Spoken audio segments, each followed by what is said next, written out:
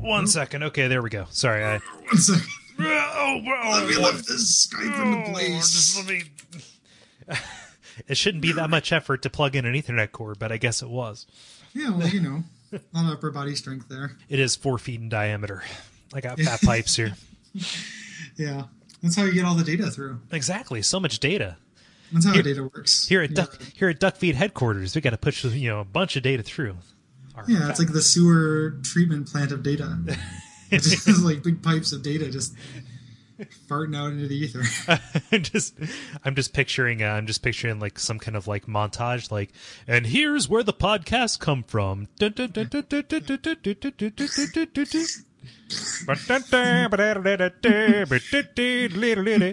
Little kid at the end. Now I know where podcasts come from.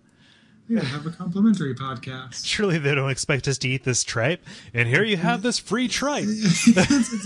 It's funny that, like, I was out with friends yesterday, and we ended up accidentally, like, bringing up every single, super quotable thing from that episode. That might be, like, the most quotable Simpsons. And, like, visually, too, like, it's got the food chain chart, which is, incredible. And just the, now I'm going to show you the killing floor. Don't be alarmed. It's not really a floor. It's more of a metal grating that allows blood and guts to sluice through. Yeah. So good. when she's picturing all the different kinds of meat. It's got lamb chops and the hot dog. Yeah. It's so good. Oh, so man, good. That little lamb. Yeah, so good. It's fun for kids. What is it? What is it? 3 to 83 or something like that. Yeah. Super good. Oh, yeah, man. we were out at a Mediterranean place, and I was eating kafta. Yeah. Which, and people were asking you what it was, and I was like, I don't know. Some kind of beef. I don't know exactly what goes into this, though. That's when it came up. So, some sort of beef. She's leaving home. It's just a little airborne. It's still good. It's still, holy shit, you're right. Yeah. That's how I learned what gazpacho was. Yeah. It is the like, it's not my favorite episode of The Simpsons, but it is definitely has some real highlights. So, holy shit, wow. It is real good. But what if somebody wants a non-alcoholic beer? It does never come up. Yeah, all the dust. Oh, boy. Sorry, It's okay, you get stuck in an S-hole. And you can't get out. Somebody has to talk you out. You got to get wavy gravy in the relaxation tent to give you some orange slices and some tang and talk you down. Fuck. That's not helping the matter. Yeah. Oh, boy. What the fuck? Oh, boy. Is your house on fire again? It's like there's some kind of parade, and then it's also like Navy leave week. Okay. Here, so things get a little siren-y. Okay. During that time sometimes. And there's just sailors walking around everywhere, which, like, I guess no respect to anything, but they look fucking ridiculous. Like, sailor suits, like, why do we still have those? Wait a minute, are they dressed up like a 5-year-old going for his photo shoot? Totally, like they each have a lollipop and they curly hair, and they're just floating on knees that just scoot around town, disembodied knees. The just floating laps. Yeah. No, yeah. They look like they're wearing sailor costumes. It's just like this weird piece of clothing that has transcended, like, when something makes the transition from uniform to costume. You know that something's wrong, and that's what happened with our brave fighting seamen. With out there on those boats, they go out there for 4 or 6 years at a time. So right, and that's why it's so important when they come back here and they get to impregnate as many Portlanders as possible. So just spread the seed and get a new generation of sailors coming in. Yep, join the Navy. Oh God, join the Navy, man. Even at Niosh. That's a little bit late. That's a bit late in the Simpsons canon for it to be quotable. But. No. It's that episode has some funniness to it. Yeah. It's before it gets excruciating. And I'm almost tempted to see what season that is. I think I stopped after like season 12. It's probably like season 11 or 12. Like, I was surprised. I had this weird urge to watch the episode where Homer learns what his middle name is. Oh yeah. Surprised I didn't have it because I just have 1 through 9 on DVD, and it's in season 10, and season 10 is still pretty decent. Yeah. Still some good stuff in season 10. Yeah, I've got on files on my computer, legitimately obtained. I have three through 9 that I watch on a relatively regular basis. That's of course the golden. Oh, yeah. Golden era. Like 1 and 2 are only really good for like back when I watched DVD commentaries, which like I don't have the time now, but the commentaries on those episodes are really good. Mm-hmm. And it's just like they're just starting out, and it's interesting to hear how they kind of like learn the ropes and everything. Yeah. But yeah, 3 through 9 is definitely the golden age. But it's crazy to me when people say something like 3 through like 6, or like people give it a really narrow berth. And like, do these people not realize that like the Hank Scorpio episode is in like season 8? Do they not realize you only move twice? Come on. Yeah, come on. It's so good. It's so good. Fucking Max Brooks, not Max Brooks, Albert Brooks. There we go. Albert Brooks. Yeah, Albert Brooks. Max is so good. Max Brooks. He wrote those zombie books. Yeah, it's Albert Brooks who came back to be the villain in the Simpsons movie. The surprisingly decent Simpsons movie. Yeah, wonderful voice. That might be my actual favorite. If we were talking about favorites, I love that episode. Yeah. Like there's so much about the humor in there. Like they're just that do you have any sugar? And he's like, yeah. Sorry, it's on packets. Like I say that 4 times a week to people it's entirely lost on, like just coworkers who ask me anything, and it's just like, yeah, sorry, it's on packets. So good. And then the hammock, and in fact, I didn't even give you my jacket. Go ahead, hang out my jacket. Go ahead. Can't find a wall, can you? Didn't even hand you my jacket. It's such a good touch. It's backwards too, just implying some kind of weird sleight of hand. He took it to, I don't know. I'm in the middle of a fun run. Yeah, the names of the people in the special school, like, are just like they're just like stupid names, which doesn't make sense. But just like if you name your kid Gordy, like he's gonna be slow. There's just no getting around it. Either that or a hockey player. But, yeah, I guess that's true. Yeah. But, Dot Melvin. I come from Canada. They say I'm slow, eh? I was more of like a pigeon Russian accent. Sorry. It was very Yakov Smirnoff-y. A little bit. Of you. Well, they ever built that land bridge. So, yeah. When Homer's all despondent at the end after he has to walk away and the government agents are coming after him, or he kicks the grenade. Yeah. If you want to kill somebody on your way out, that'd be nice. That episode is just mind-blowing. So and like at the point in my life that came out, that was when I was like really kind of starting to get into James Bond.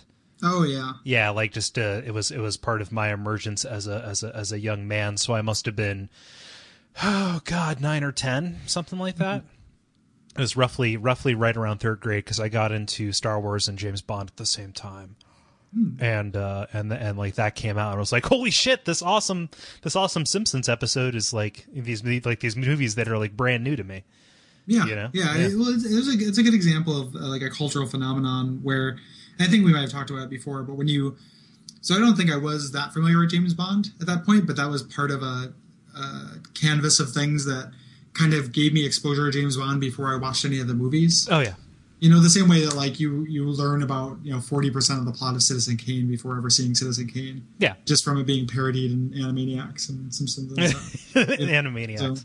So, that's a whole other fucking Extrasode. But yeah. No, I mean, and I think that this gets like back to something like me talking about like pinpointing that time in my life and having that fond of a memory of that particular episode. I think that most people, when they like decry how awful something has gotten, it's just because that's not what they grew up with. Like I apply that to like the Sonic games. Like I grew up with the Sonic games, and the ones I look back most fondly on are the ones that I played when I was at that age where I was able to appreciate it. And I've kind of like, I've kind of come to recognize that yes, the games have like categorically gotten worse, but if I took these games that were like really story heavy back and gave them to myself when I was 8 years old, I probably would have eaten it up, Yeah. Just because like, holy shit, it's on. It's like I read I still have like a whole like tote full of the comics. So I was interested in Sonic stories no matter what.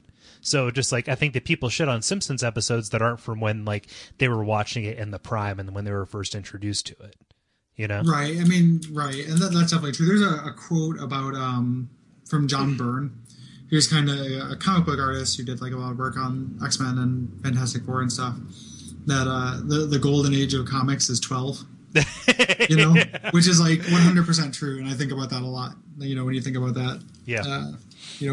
Certain things come around. It's an interesting idea to think of in terms of like missed opportunity cost there, because as much as I can get into something now, kind of even down granularly to the year that you're born, you're going to be exposed to a different subset of things at this magic time where it has the most impact. Mm-hmm. It's like how how you can learn languages easier when you're young. Yeah, like there are just certain pop culture things that just are going to become really special and ingrained at a certain age, and every time you're born, or almost every year, every 2 years, a new group is born, they're getting a new set of these things. Yeah. So there's just kind of, it's an interesting, and it's something you can't reclaim, so I'm super into Adventure Time, but if it had come out when I was age appropriate, like what kind of person would I have turned into? If you grew up with this awesome show. Yeah, exactly. Like as much as I can appreciate it now, like there's just something kind of like impure and intellectual about the way I appreciate it.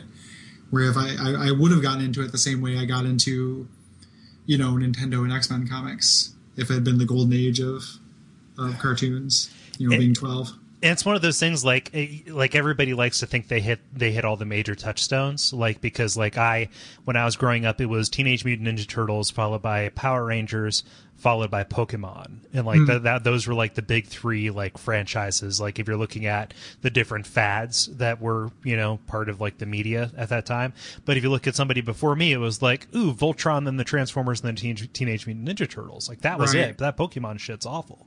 But I was the Pokemaster at our local comic book shop.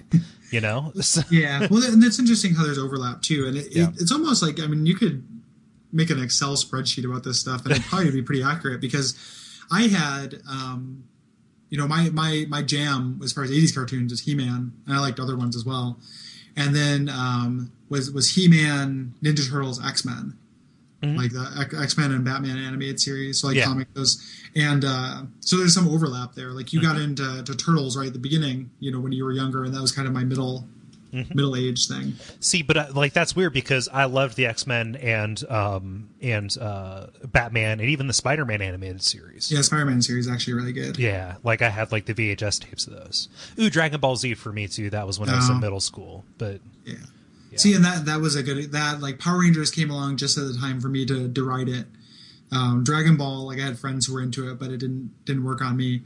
And then it was interesting, because then by the time Pokemon came around, I was later in high school, and kind of appreciated it, at least on one level, similar to how I appreciate Adventure Time now, where it was just kind of like, this is fucking that shit insane and joyous. Like this is just like unapologetically cute and ridiculous, and I like it because of that. Like I didn't have the cards, I didn't, it was before I got into the games, but I used to watch the cartoon before school because it was like, ridiculous and just really like, kind of like uplifting, in a weird way, like pleasant entertainment before school. Yeah.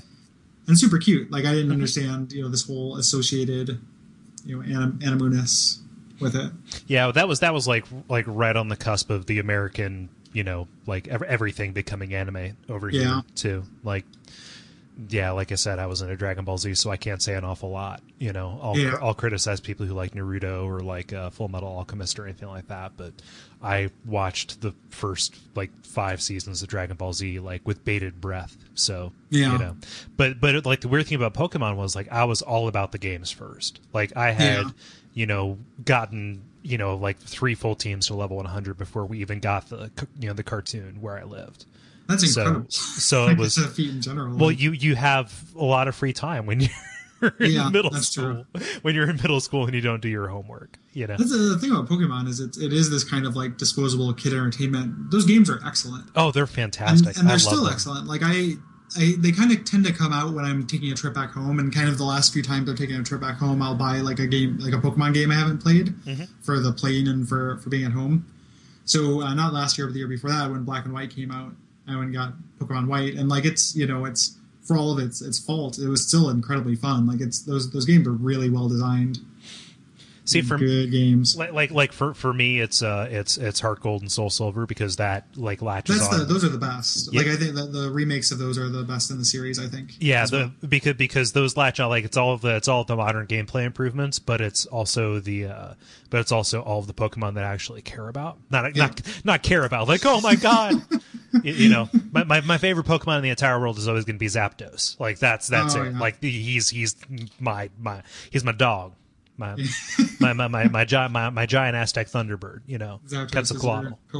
Yeah, it's my co-pilot. Zapdos, take the wheel. But yeah, you just I think you can get him in Heart Gold, Soul Silver. I've never had the time to like go and like attack that and get further than like the 4th or 5th like gym, but I'll put it in and like just get washed over with nostalgia, because my Pokemon Silver cart for Game Boy Color, the battery ran out. So yeah, that's definitely, I think that's the apex of the series. The year before Pokemon Black and White came out was the year, I think, or 2 years before, was when Heart Gold and Soul Silver came out, and I got Heart Gold for the trip back. Yeah, it was fantastic, and that is before they became unmanageable with the actual creatures.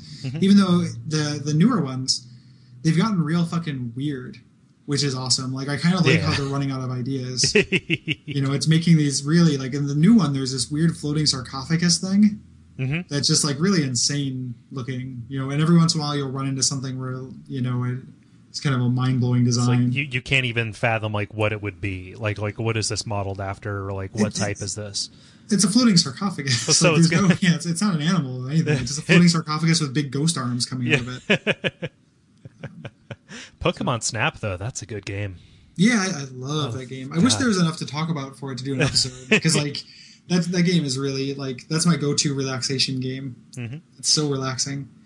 I wish someone would do an update of it where they had a more sophisticated engine for judging like composition and photography. So it wasn't just about how big is this, what is it doing, and is it in the center of the frame? Yeah, because no photographer puts something in the center of the frame. You never do that. Yeah, I know, that's true. Training a whole generation of Poke kids to just put up shitty Instagrams. Just lazy photography. Rule of thirds, you fuckwit. Yeah, you fuckwits. Dr. Oak, don't you appreciate my avant-garde Pokemon photography? Professor Oak just says it in the beginning, just like, hello! And then it's just the text scroll is just like, you fuckwits.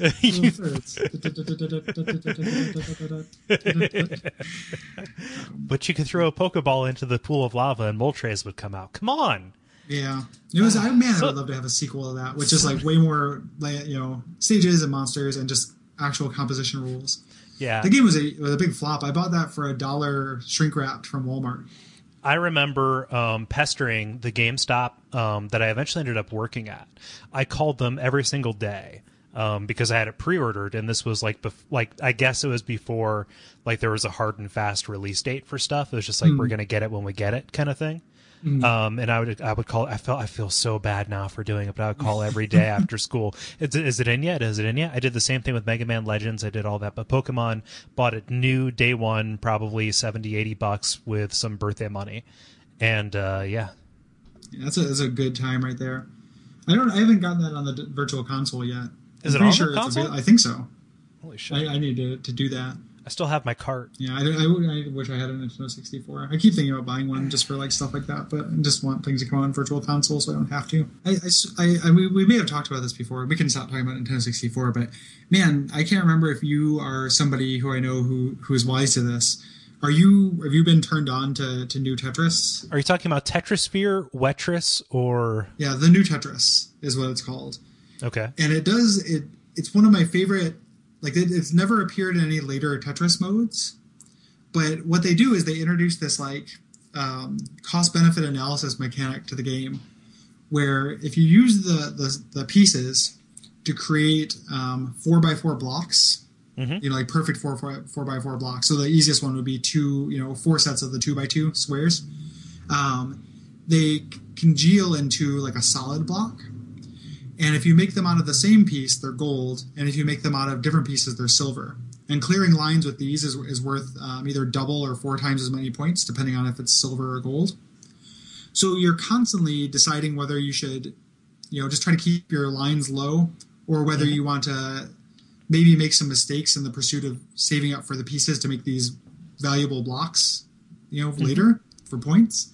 And it just takes it just changes Tetris in like this really fundamental way, as opposed to just being about, because the way I always play Tetris is just, it's pretty conservatively. Like I like it, but I just keep my levels low as long as I can. Right. And this, you can't win doing it that way. It looks like, according to Wikipedia, Tetris Worlds includes the rules of New Tetris under Square Tetris. Okay. What is Tetris Worlds on? That is Xbox. PlayStation 2 and Xbox. Yeah. Okay. So later released on the GBA. Done and done. Let me check out half.com right now. Yeah, I'm surprised that that rule set isn't in the DS Tetris, because that has like literally every other rule set. Yeah, and it's that Tetris is a fun Tetris too, with all the Mario Pavlovian ding stuff. Yeah, yeah, yeah. This is just it's awesome, and $3.99 on thank you half.com. But it's awesome. Like it is by far the best Tetris. See, my canonical Tetris, I mean, obviously the Game Boy one, because that's what I had first. But the Game Boy Color, Tetris DX, that was really good. Yeah. As far as basic Tetris goes. But that sounds great, because it seems like, I mean, I play Tetris the same way as you. I'll go for low lines as much as possible. God, I am so afraid of handhelds losing buttons, because like you can't play Tetris on a touch screen. Yeah, and I've tried. I've tried so hard, but I can't. Yeah, it doesn't work. And there's also no Tetris Attack on iPhone, which just makes my soul weep. Yeah, makes my blood boil. Yeah, it's a really cool mode, and it pretty much, like when I was college age, like I wasn't in college, but college age, the first house I moved out, from my parents, we like this was the game that my roommates were skipping class for. Like this is the game, like we have a game going and categorically like lowered the GPA of my household by 1 point. Like it was just ugh. See, like for me, Tetris is like, I don't know, like sometimes you just need to scratch your back like a bear, Yeah. And you just like go up against a corner and you're just like, gosh, when nobody's looking, Mm-hmm. That's like doing that to the back of my brain is what Tetris is for me. Like it's like going up against a corner and scratching the back of my brain. It just feels very, very satisfying. Yeah, I've never had that Tetris. The only thing I've had close to that is Luminous. Like Luminous kind of gave that to me as well. That game is really fun, but other puzzle games like that just kind of historically have not done it for me. Oddly, for me, Minecraft feels very similar to it, but that's just I can't reason it. I can't quantify it, because they really couldn't be very much more different than they are. But yeah, that's what that is to me. I don't know. Oh man. So Psi-Ops. Yeah. Some kind of Mindgate conspiracy going on. I don't know if it was the same where you came from, but like growing up, student teachers were like a huge thing in elementary school. So we had student teachers. And I had an Australian one who brought in some Vegemite and just grossed out, in class of 30 kids. Like they all tried it, and everyone was I've never tasted it with my own tongue, but just it sounds awful. Yeah, there's an odd sentence, Cole. What? You never tasted it with your own tongue, but it sounds awful. That's a weird. What a weird. But why didn't you just say I never tasted it? What a weird statement. Apparently, the game also has a 2-player co-op mode where one person controls the movement and the other controls weapons and powers. Also known as probably the worst idea for a co-op mode. Kind of like the Mario Kart Double Dash, but in a third-person shooter. And I'm sure it works exactly as good as that sounds. Oh God, there was a mode like that in GoldenEye, and we thought that that's what it was for, like one person aimed and one person moved. But actually, I realize now it was so you could do a dual stick with it. Yeah, it was like so you control one character with two controllers, and we thought that's what it was you can simulate like a dual shock. That's pretty interesting. Yeah. No, it's a thing. So I oftentimes found myself either, and I think the situation you're referring to is when you, it autosaves right after, when you enter a door full of rooms, or enter a door full of rooms. It's trippy. It's House of Leaf shit. Just let's start okay, so the Avuncular Lennon, or whatever our band is, will be a psychedelic band, and our first album will be a door full of rooms. I'm back. All right. Okay. I took the opportunity to pour myself another beverage. I'm a man of contradictions. Like I'm a neat freak who is weird about germy stuff, but I will gladly read my phone while I'm on the toilet. And we have another response on the forum. I saw the same thing. Okay, cool. I checked as well. I thought when you were saying you're a man of contradictions, I thought you were first talking about how you just use the bathroom and then also poured yourself a drink. And I was going to say that you have a single-track digestive system like a fly. Where it's just like a factory line. Always in, always out.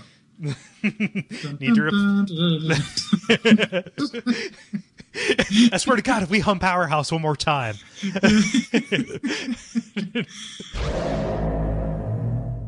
Oh yeah, the gray stuff the video games are made of. Let's bask in that for a second. No, I think that's yours. I think you said that in an old episode. I think I've referred to it's the gray goo to which everything is reduced to. Yeah. But yeah, you're right. It's it's an appropriate use of this thing that I don't remember coining. And he inspired. I actually, that was a genuine point I just came to. Yeah. Epiphany seems like it's overselling it a little bit. I'm sorry. 2004 means 2004. No, it's my fucking job. We overuse the word epiphany because that's the vocabulary that we use. Sorry.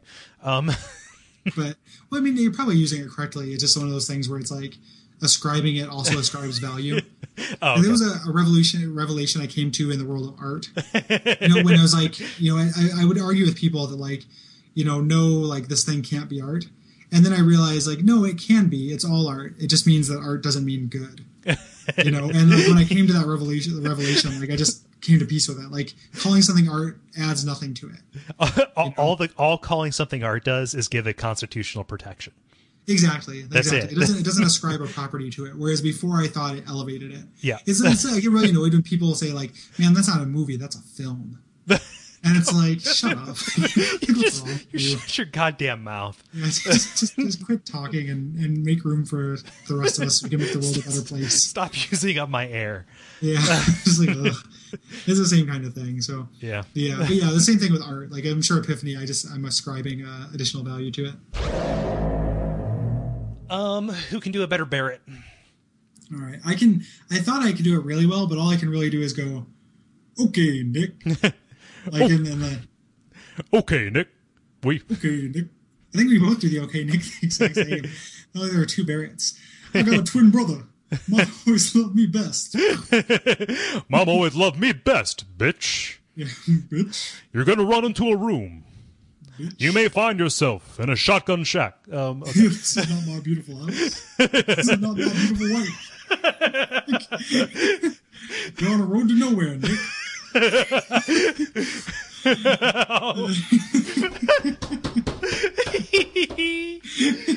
Oh God, I wish I had a bell to ring.